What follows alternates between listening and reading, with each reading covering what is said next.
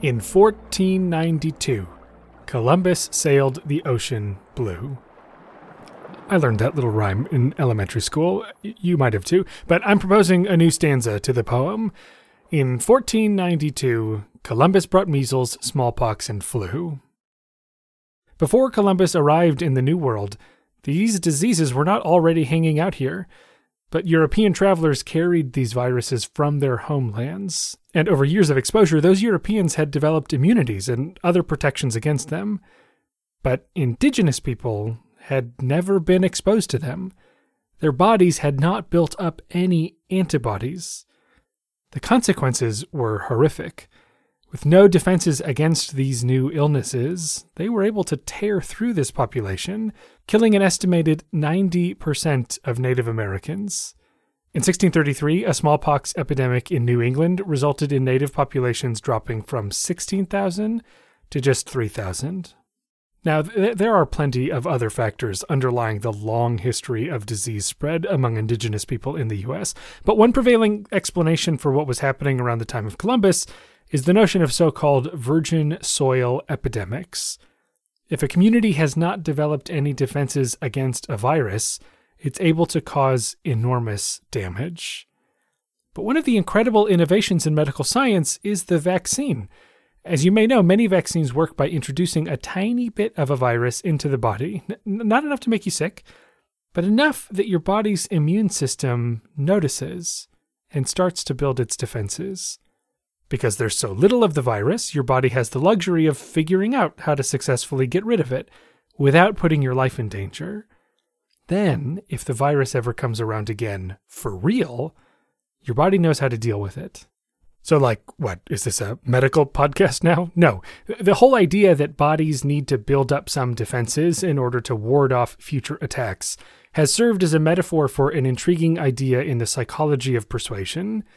And by the way, I acknowledge that we should be way more concerned about the devastating consequences of physical viruses than about the kinds of persuasive messages we often study in psychology.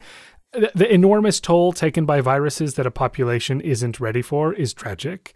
It's the biology that allows for susceptibility and resistance to these illnesses that got a guy named Bill McGuire in the 1960s thinking that maybe people have a hard time defending their views because they just haven't had opportunities to build up defenses.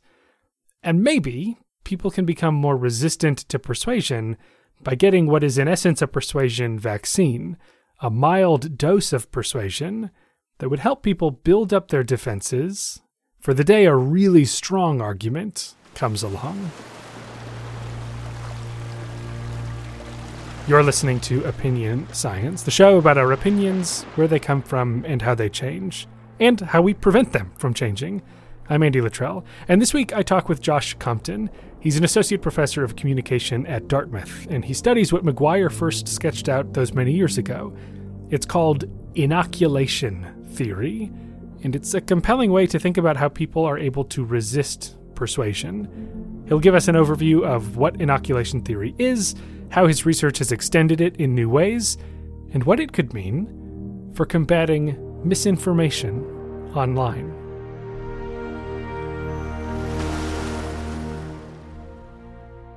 The notion of inoculation strikes me as so funny because it's just this giant metaphor, and it's a metaphor that just keeps getting extended, and it doesn't seem to be breaking. Even though, I think you'd probably say that we don't actually truly think that, biologically, the same thing is happening when people get a vaccine.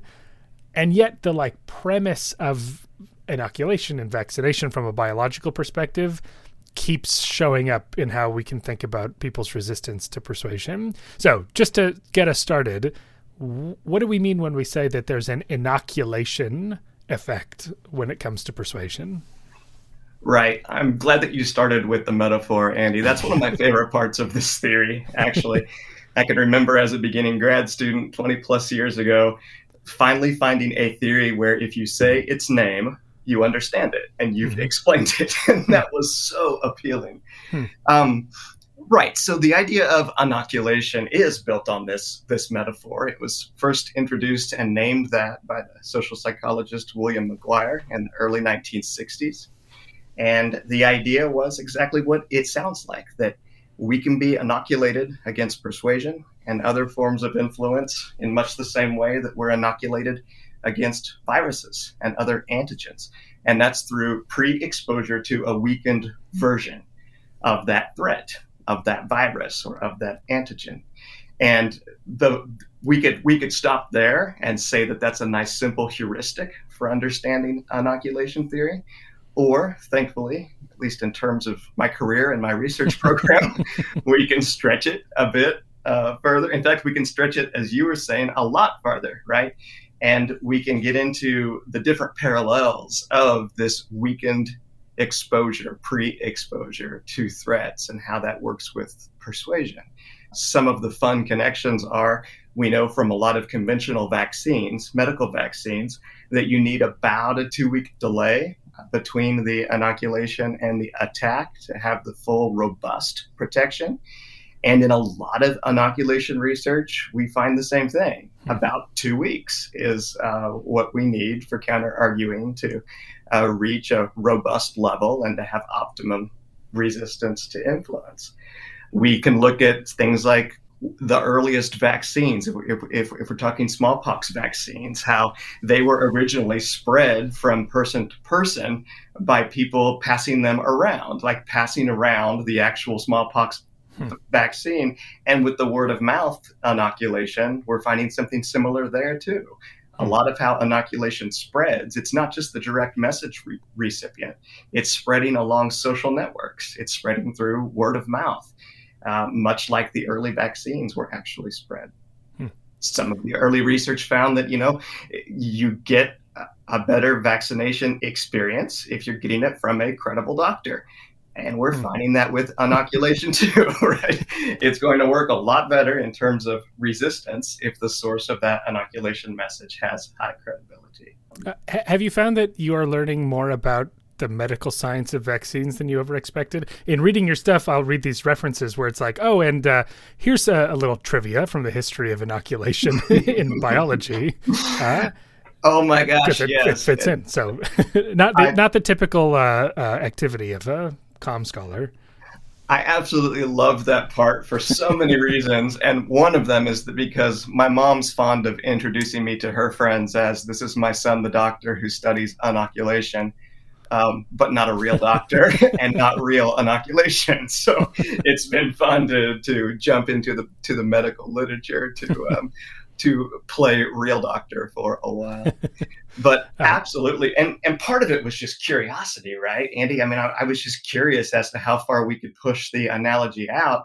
But the more that I learned, the more it actually started to guide my own research program. The whole idea of therapeutic inoculation is from a finding that I found in medical journals about therapeutic medical inoculations, where you're actually treating somebody who's already sick and then restoring them back to that desirable state, that state of health, and then protecting that state against future influence. But before we get too far into the extensions of it, if we go back to just the basic premise, so just to give folks a concrete idea of like what actually this means to inoculate an opinion or a belief against an attack, like what does a study actually look like that does this? Sure.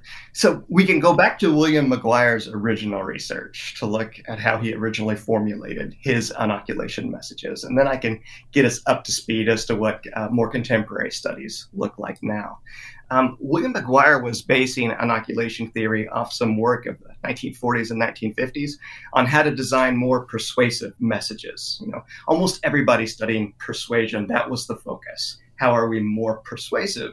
And then we finally reached this point where it's, oh my gosh, we've got all this great persuasion out there, this powerful persuasion. How can we protect ourselves from it? How could we resist these messages now that we've made them so persuasive? And he looked at this finding in particular from Lumsdaine and Janis in the late 1950s that was comparing one-sided versus two-sided messages. So one-sided persuasive message, just giving you all the reasons for thinking the way that you already think. Two-sided message being giving you some counter-arguments to what you already think, and then some refutations of those. And at least in that research from the late 1950s, the finding wasn't all of that exciting. It's one of those classic answers to, do you use one-sided or two-sided messages? And the answer is yes, right? Both of them seem to be, at least in this line of research, about equally effective in terms of persuading. What was different, though, was whenever you came back and later attacked that position, only the beliefs that were supported by the two-sided messages could withstand that attack. The beliefs supported by the one-sided messages crumbled. It's called the paper tiger effect, right? So it's this position that looks robust and looks strong, but when it's pushed, when it's pressured, it crumbles, much like paper. And so McGuire wondered why. What was it about these two-sided messages that could create positions that were more robust and more resistant to future challenges? And that's how we got the inoculation theory. So the idea in these messages was to raise some arguments against what people already think, and then to refute them beforehand, much like we would give a little bit of a weakened virus in a medical vaccine to motivate the production of antibodies, to prepare the body, to train the body to resist the stronger viruses. We can do the same thing when it comes to persuasive messages too. So you wouldn't just tell people, there's all these good reasons for why you should brush your teeth every day. But we would tell them, here are some reasons why you might think that you shouldn't brush your teeth. Maybe you'll hear an argument that says that too much brushing, daily brushing, causes you to lose enamel. And so maybe we should move from daily brushing to 2 longer periods. But that's wrong. The science shows that, and then we refute it beforehand. And by the way, that was one of the studies that was one of the issues that McGuire was studying in his early research, was an exciting topic like daily teeth brushing, right? But there was one other component to an inoculation message. It's not just this reputational preemption, these two-sided messages. It's also threat. And so one of the ways that McGuire was introducing threat in his early research was through something called a forewarning. And that's when you tell people that they have the right position, they have the right attitude, the right belief, the right opinion, but there are people out there who are going to try to change their mind. And their arguments are so strong that there's a good chance that you are going to change your mind. For example, they might tell you, and then you start to give them the reputational preemption component. So in a medical vaccine, this threat component would be like what our body does naturally when we first encounter potential antigens.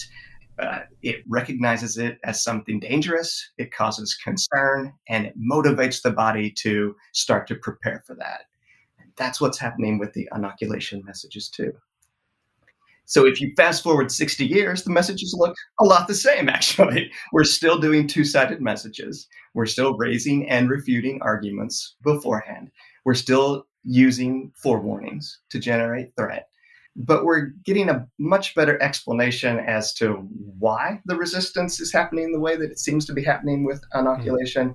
And we're going way beyond issues like daily teeth brushing to inoculate against. It's funny, as I was thinking about inoculation recently, I'm working on an episode of this show on debate.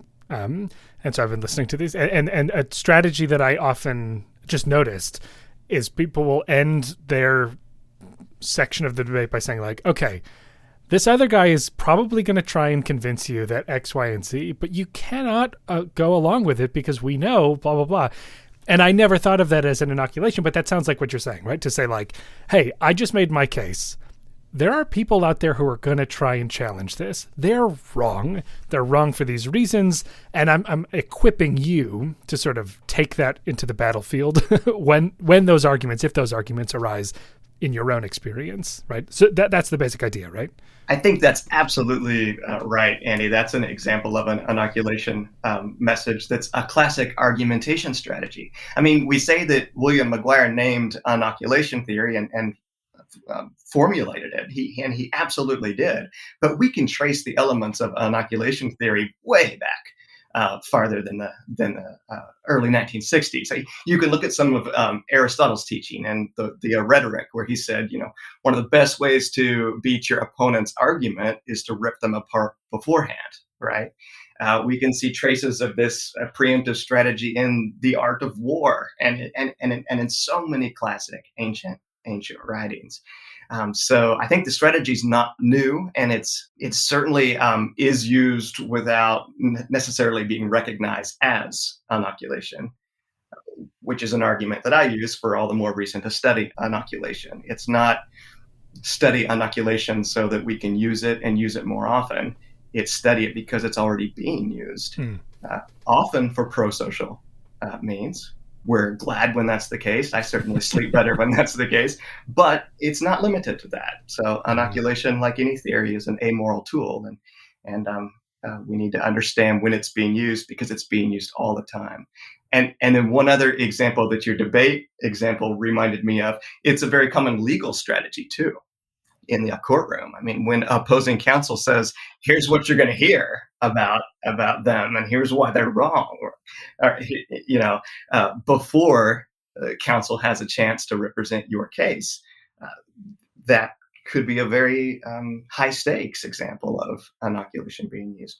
And cults use this too. This is a very common cult strategy of your family and friends are going to tell you this, and this. Here's why they're wrong. And that's preempting their arguments. It's causing that resistance process that will make you less susceptible to it. So is the power of this, in some ways you'd go like it's practical just because once I don't see you anymore, I can't defend my side again, right? So like this is my last shot to keep you on my side. And so the timing just has to be before you leave. But there's another, is it possible that there's a psychological explanation that goes like, no, what you're doing is just powerful, right? Like the process that you're starting is a powerful process. It's not just like, this is my last ditch effort to keep you on my side. Right. But it's like to do this ahead of time, even if I know you're going to come back to me tomorrow, why would I still want to do this now rather than wait until tomorrow? Right. I think that's spot on, that a key part of inoculation is timing. So it isn't that we have immediate resistance after encountering actually, let me back up. After encountering an inoculation message, some of the research shows that you do have resistance within seconds, that you're more resistant to attack messages. My guess, this is an empirical question, we need to figure this out, but my guess is that that's more of a heuristic response, that you're not necessarily remembering robust arguments for why you're right and why they're wrong. You're not necessarily in this active engagement, this critical thinking about the issue. I think that comes later. And this goes back to that idea that when you get a medical inoculation, you're not immediately protected. I mean, that's on that fact sheet that we get when we got our flu vaccine and our COVID vaccine, right? Is you're not protected yet. You need to wait some time. 2 weeks is a very typical time frame. And something similar seems to be happening with inoculation messages too. It starts the process of resistance. You start to think of not only what you just read or heard in that inoculation message, but you start to think about other counter arguments that people might try to get you to change your mind, other refutations, other reasons for holding on to that position. And that takes time. That takes time for you to think those things through, for you to do your own research. And according to a lot of our more recent research on post-inoculation talk, you also start to talk to others about the issue. And that continues the resistance process. So it's not one shot, whatever I say is the only thing that you're going to remember in the inoculation message. It's starting the process of thinking a lot more about the issue, and hopefully a lot more critically about the issue. And I would say too, that's one of the explanations for why inoculation messages protect against attack messages that aren't even mentioned in the inoculation message. If an inoculation messages only protected against the exact arguments that we were bringing up and then refuting, it would be a pretty limited strategy. But time and time again, research shows that by raising and refuting a handful of counter arguments, you're providing an umbrella of protection against theoretically any counter argument. Hey everyone, I'm jumping in here because I'm about to ask Josh this kind of rambly, jargony question, and I realized later that we didn't really set up an important distinction. So in the inoculation theory world, there's a difference between passive versus active inoculation. Passive inoculation is the kind of stuff that Josh has been talking about, and really is sort of the majority of the research in inoculation, which is to say it's providing people with arguments that someone else might make, and then also providing the refutations for those arguments, right? So it's almost sort of modeling for you how you would respond to a critic's arguments. But active inoculation is a little bit different. And in some ways, McGuire in the early days thought that this was sort of like where the real juice was at. And active inoculation is what happens when you sort of tee someone up to come up with their own counterarguments. So you kind of present people with a message that attacks their view, not in a super strong way, not in a super consequential way, but it nevertheless attacks their view. And you sit back and you hope that they're able to sort of muscle through that experience, actively engage with that message, and then they come out the other side with a stronger set of defenses that they could then deploy later. So that's the distinction. Passive, which is very commonly studied and involves giving people examples of arguments that they might use to counter their critics' points. And active, where you're not giving them those arguments and you're sort of giving them an opportunity to build them on their own.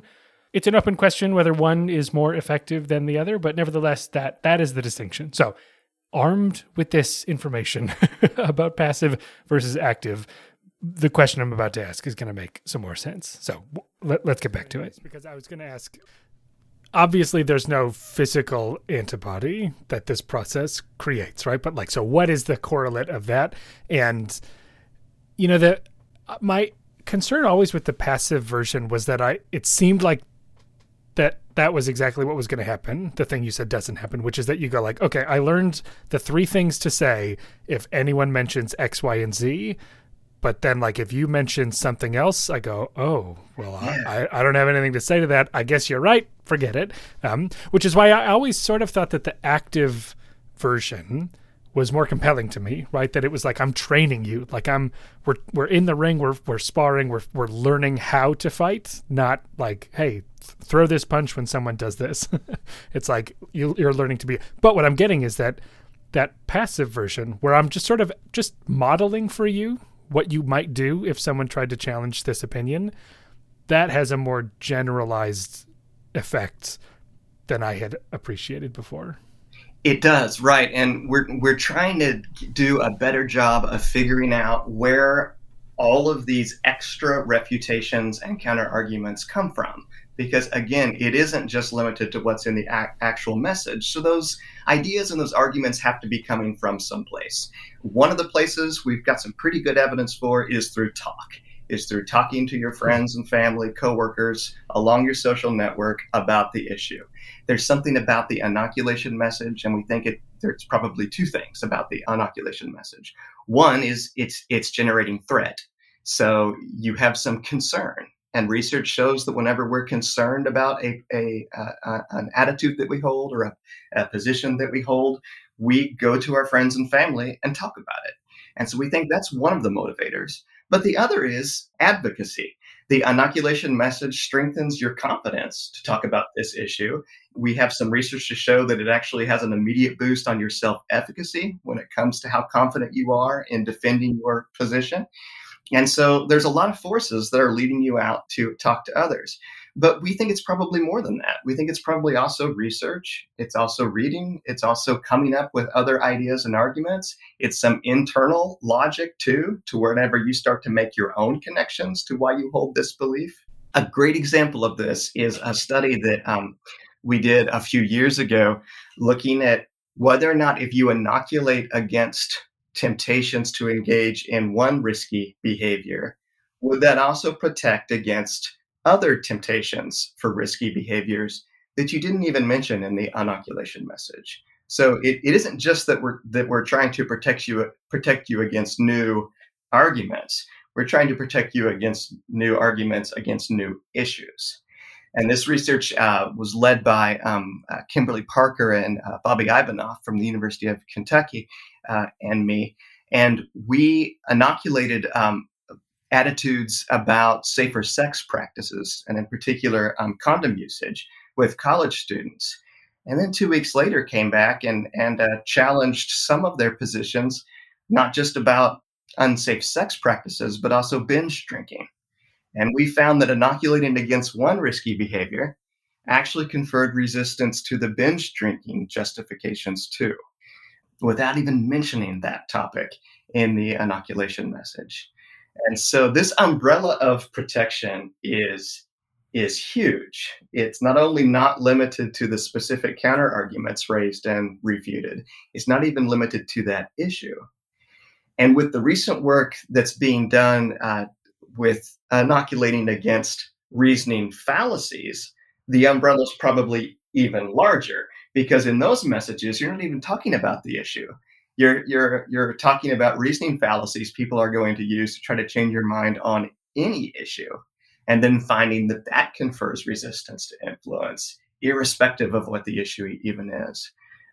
So the umbrella just keeps getting bigger and bigger and bigger. That reasoning fallacy stuff is super cool. Could you give an example of like what that inoculation message might look like? That just feels like that like cuts right to the heart of like, hey, it's not about like, here are the 3 things to say. It's just like, here's the way to think about how people are going to talk about this. Right. There's a fairly large number of scholars who have now turned their attention to critical thinking inoculation or logic-based inoculation. John Cook, Sander van der Linden, John Rosenbeek, Melissa Basil. Several of us are jumping in to try to figure out, 1, how do logic-based inoculations work? And then number 2, do they work better than the more conventional fact-based inoculation message? So in a critical thinking inoculation message, maybe we would bring up 3 different reasoning fallacies that you might encounter on any issue, or not even reasoning fallacies. Like, let's just stay there first. Like, you could look at, could you inoculate against ad hominem attacks? Could you inoculate against ad populum attacks? The bandwagon effect. All the reasoning fallacies that we teach in our introductory communication course, right? Can you bring those up preemptively? Walk the audience through how you would respond to such. Well, number 1, how you would identify the reasoning fallacy, and then how you would respond to it, and then could that inoculate you against those fallacies when you encounter them out in the wild, right?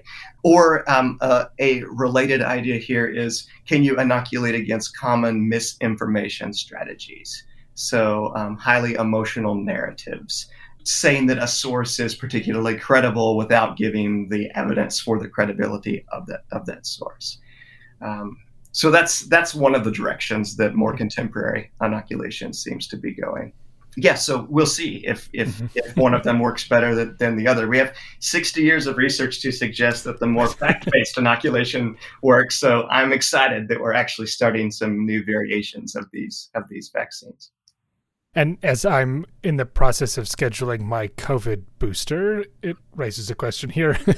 If let's just push this metaphor as far as we possibly can. I'm all for that. Yeah. Is that something we have to do? Right. I mean, it's a common criticism in a lot of persuasion research that these messages might have relatively fleeting effects, or they might have effects that persist for some time, but give it a month and people will rebound back to where they were initially.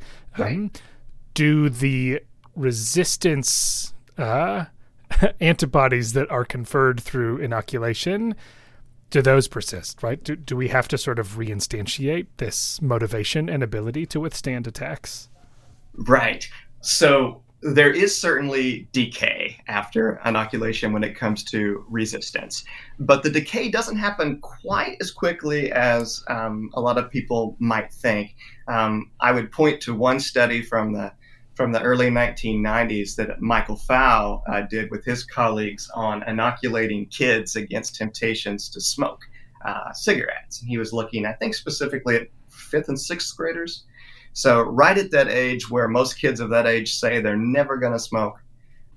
And we know that that's just not the case. Many of the people who say that they're never going to smoke do. And so he went in with inoculation messages to see how they would work. And they worked great, particularly if you were going back in about 2-3 weeks after the inoculation treatment. But he went back later than that. He went back almost 2 years later. and checked in with those groups and found some effects of the inoculation treatments almost 2 years later. So it wasn't a huge, robust effect, but it was an effect. It was still there, and I think that's one example of just how long-lived these effects can be. But back to your question, yes, it makes perfect sense that booster sessions would work in persuasion inoculation, much like they do for medical inoculation. The research on that has not been as convincing as one might think. Booster sessions don't seem to hurt, but they also don't seem to be doing that much. The most conventional way that we've tried booster sessions is by just giving them another inoculation message and then seeing if that boosted it or not. A charitable way of looking at those weak results is that we're boosting too soon. That the reason why you don't see a statistically significant boost of resistance is because resistance was already high there with those inoculated. Probably a better answer, though, is that we still haven't quite figured out the perfect timing for these booster sessions or the right booster. An argument that we've made in some recent work is that it's probably not so much that we need to give them another inoculation message, but maybe it's a mild attack, right? Maybe it's a stronger threat to boost that response, because maybe the effect of the inoculation message boosting confidence boosted it too high. So when they got to the booster message, the people were already like, oh yeah, I've already heard this. I'm ready. I wasn't ready 2 weeks ago, but I'm ready now. I don't need this right now. So maybe we need to make those counter arguments stronger when it comes to that booster session. Or maybe it's something completely different that we haven't even thought of yet. You know, I've made the mistake already so far in this chat talking about resistance being cognitive, you know, all of these arguments and critical thinking, but there's a huge affect dimension to it too. There's an emotional response. You know, we're to the point now where we found in the last 10, 15 years that inoculation messages make people angry. And anger is part of the resistance too. Anger directed toward the source of the opposing arguments. So in this context, it's the idea that I sort of get fired up that someone might want to change my mind, and I get upset at it. So, I mean, there is work on different ways in which we resist persuasion, right? One is to actually go like, okay, I'm going to pick apart what you have to say. Yep. And the other is to go like, you don't know what you're talking about. You're trying to manipulate me. I'm not listening. And so you're saying inoculation could sort of provoke any of these myriad strategies through different kinds of mechanisms. Right. So I think, you know, part of it is just anger that your position is being threatened. Part of it's fear, even though the threat component of inoculation isn't really the same thing as fear. We're not trying to scare people by saying people are going to change your mind. John Bannis and others have made a really convincing case that the threat is more like motivation. It's more, okay, this threat's coming. I better get ready for it. But even if the threat isn't fear, there are fearful components to inoculation messages. The mere idea that you are going to be challenged on this issue, for most of us, is something scary, right? So there's probably fear, there's probably anger. So, you know, it's just like we're finding out that there are tons of ways to prepare your body to resist viruses, we're finding out there are tons of ways to prepare to resist persuasion too. The thing that some of these examples are bringing to my mind is the question of how much does this depend on the person wanting to resist, right? So your example with kids and smoking is a very compelling one, but it sort of seems like it's like the baseline has to be you already are committed. Like you don't want to be pressured into smoking, right? And so let's give you a tool to sort of say no when peer pressure might feel too heavy, right? And so you go, I want not to smoke, but I need the tools and the confidence to resist these peer pressure messages. And so that is required. Or you go, I'm so fired up. I feel threatened that anyone would try to change my mind. It's incumbent upon me to rally my thinking and develop like a stronger attitude that I can withstand this attack. But I could also see someone being like, oh, Well, I'd be happy to hear what other people have to say on this. Yes. I'm not threatened at all. Yeah, and by the way, that's what we want, right? When we're talking about protecting against persuasive messages, we want it to be based on this robust, critical thought, careful thought, where you're weighing the evidence and then truth wins the day. That's what we want these inoculation messages to be doing. I don't think that's what they're always doing, but that's what we want. And so part of our motivation here is, how do you design a better inoculation message that has that as the effect versus boosting something like cynicism or boosting closed-mindedness or boosting avoidance, right? I mean, one of the easiest ways to avoiding changing your mind is just not to ever hear the other side to the argument, just to avoid it, right? It doesn't seem to be that that's what inoculation messages are doing. So if we go back to that post-inoculation talk research, we're finding that it isn't just causing people to go out and talk to like-minded individuals. It's actually causing people to talk to people who have opposing views on the issue too, which is encouraging in terms of what does this resistance look like.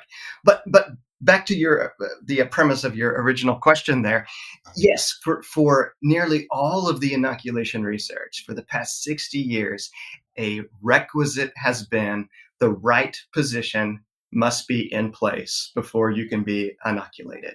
You can't inoculate smokers against smoking. You can't inoculate someone against attacks on your support for a particular political candidate if they already don't plan to vote for that candidate. You have to have the right position in place. And that is a requisite for prophylactic, preventative, preemptive inoculation.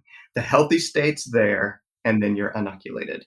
The connection to the medical inoculations is super strong here, right? You can't get inoculated against the flu if you already have the flu.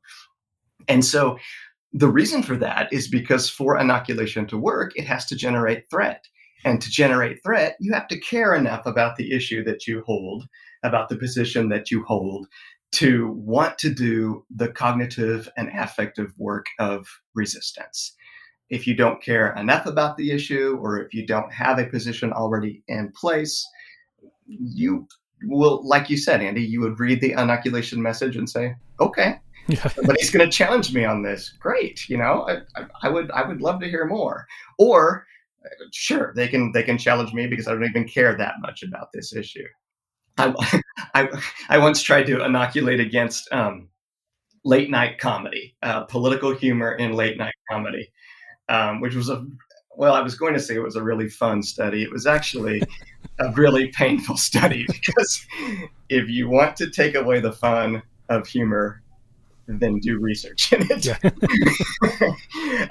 But anyway, I think that was a real problem there, and why the inoculation treatments didn't work was because people were like, "Oh, I'm going to hear jokes about this." Well, fine, right? I like jokes. And so we didn't get threat boosted enough. In fact, one of the neatest findings from this failed study, which happened to be my dissertation, oh, really? But that's 20 years ago. So yeah, you did all right. at peace with it now. Was not only could you not inoculate against political humor, but it actually boomeranged.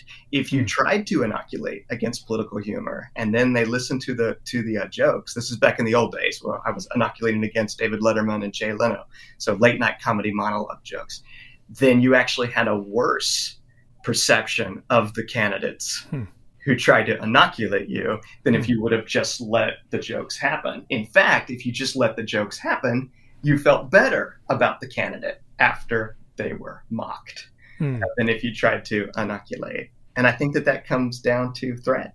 So these are folks who would have supported a political candidate, and you go, these late night talk show hosts are going to make fun of this person. Like, you should know that, like, the person that you like is going to come under fire through this entertainment medium.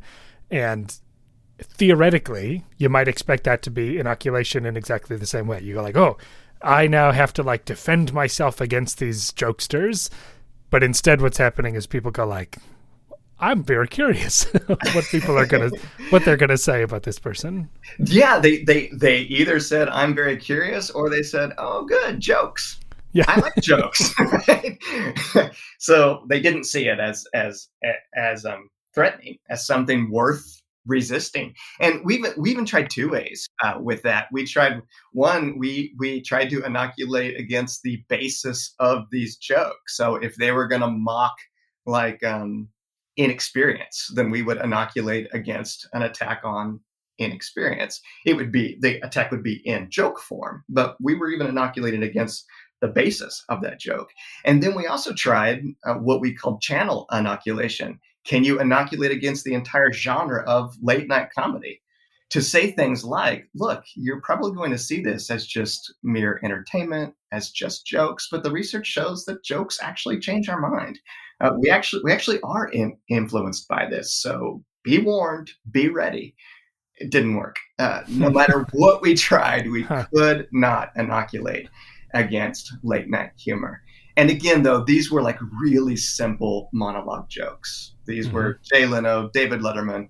We weren't even in the era of Jon Stewart, Colbert, right? The more sophisticated humor. So it reminds me of Dana Young was on this podcast last year, and you know, if I remember, part of the premise of some of her work is that, you know, these political humor sources are a bit of a Trojan horse, right? Yes. And this is sort of speaks to that, right? You go like, I'm even trying to get you to resist, and people still are like, yeah, but I'll check it out. Yep. And then embedded in that communication is information that might be potentially challenging or opinion relevant. That's right. I love her research program, and if I were designing an inoculation message against late night comedy humor now, I would be citing her work as the proof of the importance of preparing yourself for potential influence, right? But all of that is prophylactic, preventative inoculation. Very recently, we've started to look at therapeutic inoculation, where you don't have to have the so-called right position in place. You don't have to have an opinion on that issue. Can you have an inoculation that both heals and protects? So gets you in the state that you want, and then protects that state. And that's exciting, because some of the early results are indicating that, yes, indeed, you can have therapeutic inoculations in persuasion, just like you can have the prophylactic conventional inoculation. It reminds me, I do a lot of work in attitude strength, and it always is this question of the dance between making attitudes strong or weak and changing them, right? And it sort of seems like there's this dynamic where you'd go, the ideal persuasion strategy would be bring you to my side and then cement your opinion there, right? From a practical perspective, right? Which is kind of what you're saying, where it's like, but is it that kind of, I would think of that as a two-stage process. Is that what you're saying this therapeutic inoculation is? Or can the same message be accomplishing both of these things simultaneously? It's actually, the way that we're conceptualizing it in some of the recent research is the latter. It's one message that both heals in terms of leads you to the direction of the advocated position, and then protects. So the implicit argument in the preventative work was basically saying that all of that work to get you to where you need to be with this position has already been done, and now we're going to protect that. With the therapeutic inoculation, we're still using the exact same message, but finding that it's moving people in the advocated direction of the inoculation message, and then making that position more resistant to change later, which is a really neat finding, and also a little scary, because that means that any inoculation message could be. I used to take comfort in the fact of inoculation works only when the position is already in place. So that kind of puts a boundary condition on the power of these messages. Therapeutic inoculation doesn't seem to have that limitation. And so I think it just goes to show the strength of this messaging strategy, this combination of reputational preemption and threat, to have both of those things together. So are the style of these messages are still that sort of two-sided message approach where you go, people might say this is why it's wrong, right? Except in this case, you're saying your people might say this, and here's why you're wrong, right? And so the refutation is like to your position, but I'm also equipping you to be like, and here's how you protect yourself from the arguments you would have made to someone else. It takes a lot of mental gymnastics, doesn't it, to try to figure out who's against who, right? And it almost inspires this really interesting type of intrapersonal persuasion, right? To where you're kind of motivating the sense of self-persuasion, right?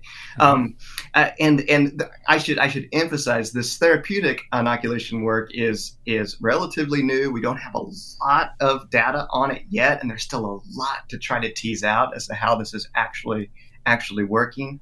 But we have at least one or two studies using both the conventional counter-argument refutation strategies that seems to be moving people in the advocated direction, and these inoculation messages that rely more on critical thinking and logic. A study that just came out from Bobby Ivanoff and his team found that therapeutic inoculation messages don't seem to work like prophylactic inoculation messages through threat and through counter-arguing. And so, we need to figure out how they are working. What is the mechanism there? And that makes sense, by the way, that it wouldn't work through threat. If I tell you somebody's going to change your mind and they're going to try to convince you of this position that you already have, that's a very unthreatening message, right? Mm-hmm. And so now we get to try to figure out what is going on in these situations. Well, good luck with all that. The last thing I wanted to pick your brain on was the applied value of this stuff, and also how it works with misinformation, right? That's sort of a new wave of this work, and I think we can probably have both of those conversations at once, which is, this is all very theoretical. This is all in the interest of building a theory of communication and resistance. But if I mean, let's just start with applied on its own, right? If I'm a politician and I want you to support me, I have my base and y'all love me, but I want to make sure that the other side doesn't get to you. Are there ways that you've seen people implement inoculation in the field, or ways that have been tested in the field? What advice might you give me, the politician, to protect my base from being swayed by my opponent? Right. So politics is one of the most common applied strategies with inoculation theory. Bobby Ivanoff and I wrote a chapter a few years ago called Vaccinating Voters that was all about all of the research with inoculation and political campaigning. And again, this strategy was in use in politics way before McGuire called this inoculation theory in the early 1960s. This idea of warning your voters or your supporters as to what the opponent is going to say about you. So research, both in the field and in laboratory settings, has found that if you warn against attacks on your character, on your policy positions, either of those broad categories beforehand, if you bring up some of those counter arguments and then refute them and then warn your supporters that your opponents are going to launch those charges at you, they will be much more likely to resist them when those attacks come, whether those attacks come in political debates or in editorials or in advertising or in word of mouth, regardless of the channel. Being pre-warned against a handful of attacks, regardless of what those attacks are even on, provides resistance to those same attacks that are launched later or completely different attacks. So the realm of politics, we almost always think about inoculation as this campaign strategy, but we're also looking at, can you use inoculation messages to lead to more pro-social behaviors in a political context? Some of Michael Fowle's early research found that inoculation messages, as compared to other types of political messages, are actually more likely to encourage democratic deliberation, intent to vote, to have political discussions with others, to do research on the campaigns, it's a much more interesting political message. So it isn't just helping individual candidates, it's actually helping some pro-social behaviors too by modeling what a robust dialogue about politics looks like, about bringing these multiple perspectives into the messages. Another study looked to see if you could, speaking of a political context, if you could inoculate against the spiral of silence. This idea that if you think you have a viewpoint that other people don't share, you're less likely to talk about that issue. And so minority viewpoints can dwindle away because people stop talking about them. Well, inoculation messages were much more likely to motivate continuing talk about issues that people felt weren't supported by the majority. And that sounds like a step toward a healthier democratic civic discourse. And so, yeah, it can help campaigns, but it can also help the larger political process too. So, speaking of threats to a healthy civic discourse, a new wave that you've been involved in, and amongst many others, is ushering this into our understanding of misinformation and this concern that has bubbled up over the last several years through online media about misinformation and people's susceptibility to it. So could you talk a little bit just like what that program of research has been doing and how inoculation is relevant to this particular issue? Right. And this kind of gets into what we've talked about earlier about logic-based inoculation treatments, where we're testing to see whether or not, to protect against misinformation, can you identify the actual strategies that are going to be used beforehand and prepare people to, number one, recognize those strategies, and then number two, be able to think your way through them to come up with a better conclusion. We think, and some of the early research shows, that it is creating a much greater umbrella of protection against anything somebody might say using misinformation about the issue. So researchers at Cambridge have led a number of studies using online games to do this.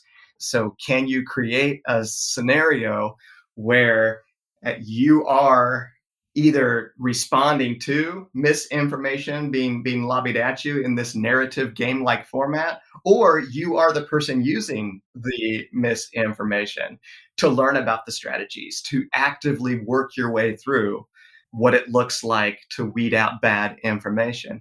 And the results are looking pretty encouraging when it comes to issues like fake news, climate change. So the result is that you're not just prepared for specific myths that you're going to hear, but you're prepared for why those myths are wrong, and not just based on empirical evidence, but based on logic, but based on the reasoning fallacies that you are encountering through this. And that's always been an implicit argument in even the two-sided message format, is that they're going to tell you this and here's why they're wrong. But now we're just kind of flipping the underlying logic that was already there and making that the prominent feature of the messages. Are you doing work on encountering or combating misinformation about the COVID vaccine? Yeah. In fact, we're about to launch a study with my colleagues at Cambridge to create an online game about vaccination misinformation, which, I mean, that's a perfectly apt application of inoculation theory, right? I mean, to apply it to actual inoculation messaging. Yeah, that's what I love about this, that like we've come full circle where it's like now the inoculation is about inoculation. Absolutely.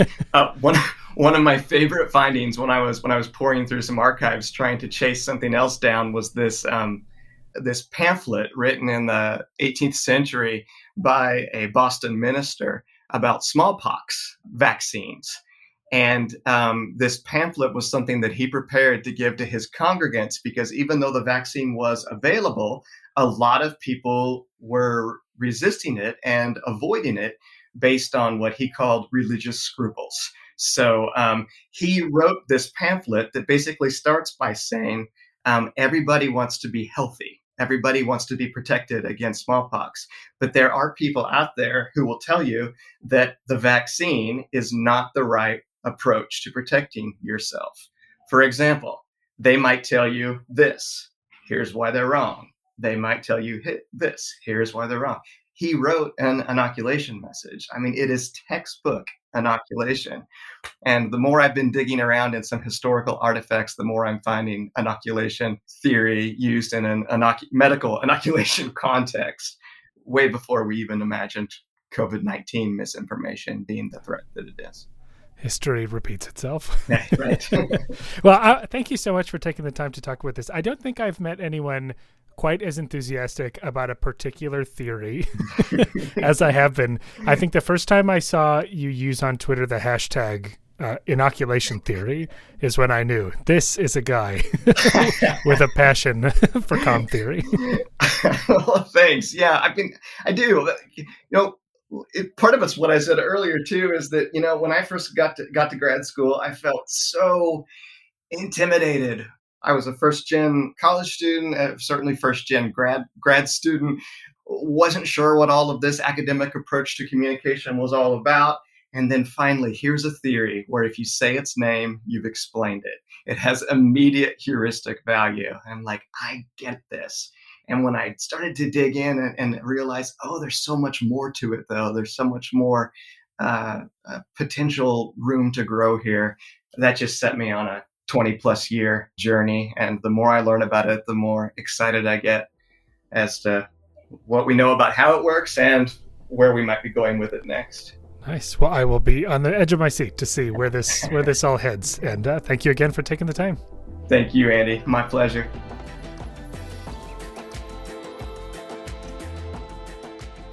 All right, that'll do it for another episode of Opinion Science. Thank you to Dr. Compton for taking the time to talk about inoculation theory. For more about his work, you can check out the show notes for links to the research that we talked about and a link to his personal website. Oh, also, one thing I really love about this new wave of inoculation research is the term pre-bunking. So we're usually on a mission to debunk misinformation, but inoculation theory suggests that we should actually be trying to pre-bunk it. You're welcome for that new word. If you haven't already subscribed to Opinion Science on whatever podcast app tickles your fancy, find past episodes and transcripts at opinionsciencepodcast.com. And am I going to ask again? Yeah, rate and review the show if you're into it. Honestly, I'm just glad you're here, and even though I'm happy if you leave a review, I'm only really still mentioning it at this point in the show out of habit. Okay, that's it for me. See you in a couple of weeks for more Opinion Science. Bye-bye.